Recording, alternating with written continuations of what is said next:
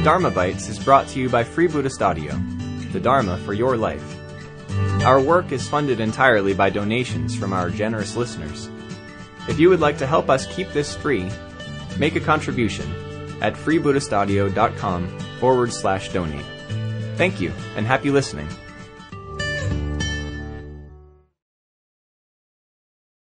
Well, that's all very well, but how do we stop struggling against the current? Well, to get a feel for this, I want to use the second description that a Buddha gave for his experience. And I'm going to talk about this in terms of, the term I'm going to use is radical interconnectedness. So the Buddha saw that everything is conditioned by and conditions everything else in very complex, even reciprocal ways. And I think an image is probably helpful, so it feels a bit less abstract. So the image I'd like to use is of a net. But actually, if you could imagine a spherical net, as if a net was covering the whole earth or something like that. And if you imagine that every time you shake this net, all the ripples of effect travel all the way around and come back and affect the person who's been doing the shaking. So everything affects everything else. Which means that any action that we perform is going to affect everything, including ourselves. Well, this means that any harm that we do to others is eventually going to harm ourselves, and any good we do to others is going to benefit ourselves. And actually, you may have an intuitive sense of that. I don't know, if you think of when you've behaved in a stingy or unkind way, perhaps you have a sense of something in you closing down a bit, of just not feeling good. Or again, when you've acted in a particularly kind or generous way, maybe you have a sense of feeling opened up by that. So, okay, but also another point I want to make is that this also means that any harm we do to ourselves harms others, and any good we do to ourselves benefits others, which I think is important to remember, because I think we can often feel if we're doing something harmful to ourselves that it doesn't matter if it's only us we're harming, but actually it does harm others. Or again, we could feel that we oughtn't to be doing something that only benefits us because it's only benefiting us. But actually, it benefits others as well.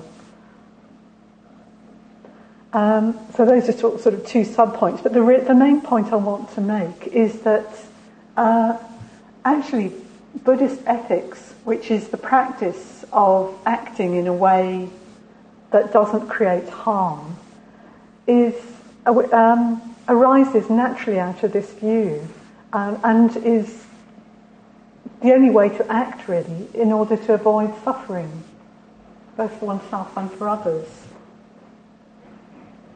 So that's the first point.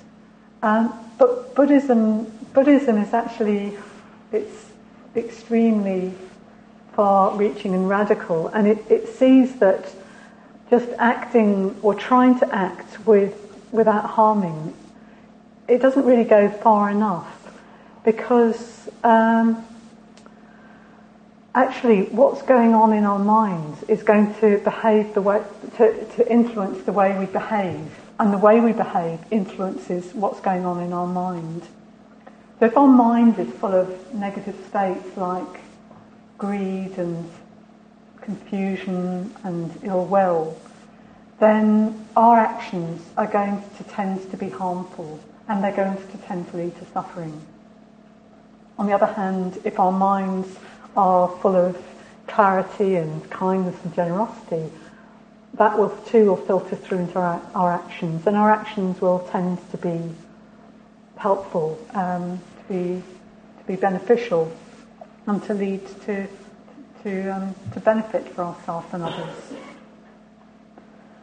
So we get the importance of meditation, which is essentially to do with transforming our mental states from less helpful ones into more helpful ones, less positive states into more positive states, and a sort of general awareness and clarity about what's going on in our mind. So we get this interrelationship between ethics and meditation, with ethics, ethical action actually supports meditation. So acting in a non-harmful way will tend to bring about more skillful states of mind, and more positive states of mind will tend to make us behave in a less harmful way.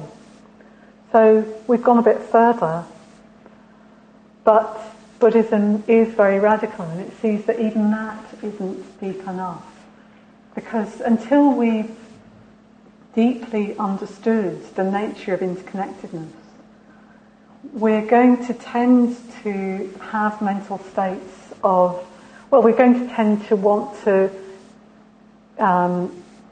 cling on to things that we want and push away and feel aversion towards things that we don't want. So it sees that actually it's only deep insight, deep understanding of the nature of reality, an understanding that penetrates and filters through and permeates our whole being, that is actually going to mean that we dwell consistently in positive mental states all the time and act in ways that don't harm and therefore are free from suffering and don't cause suffering to others. So how do we experience that deep wisdom, or that insight that penetrates through our being? Well, it is on the basis of a mind clarified by meditation, together with deep reflection on the nature of experience, that the wisdom can permeate through our being. So we get this complex, interconnected cluster of three things: ethics, meditation, and insight or wisdom, which all arise out of the Buddha's view, all arise out of the view of interconnectedness. And these three comprise the leading of the spiritual life in the Buddhist tradition: ethics, meditation, and wisdom. And the unfolding of these three qualities are what will allow us to transform our experience from the flowing against the current type of experience to the bliss and peace that the Buddha talks about.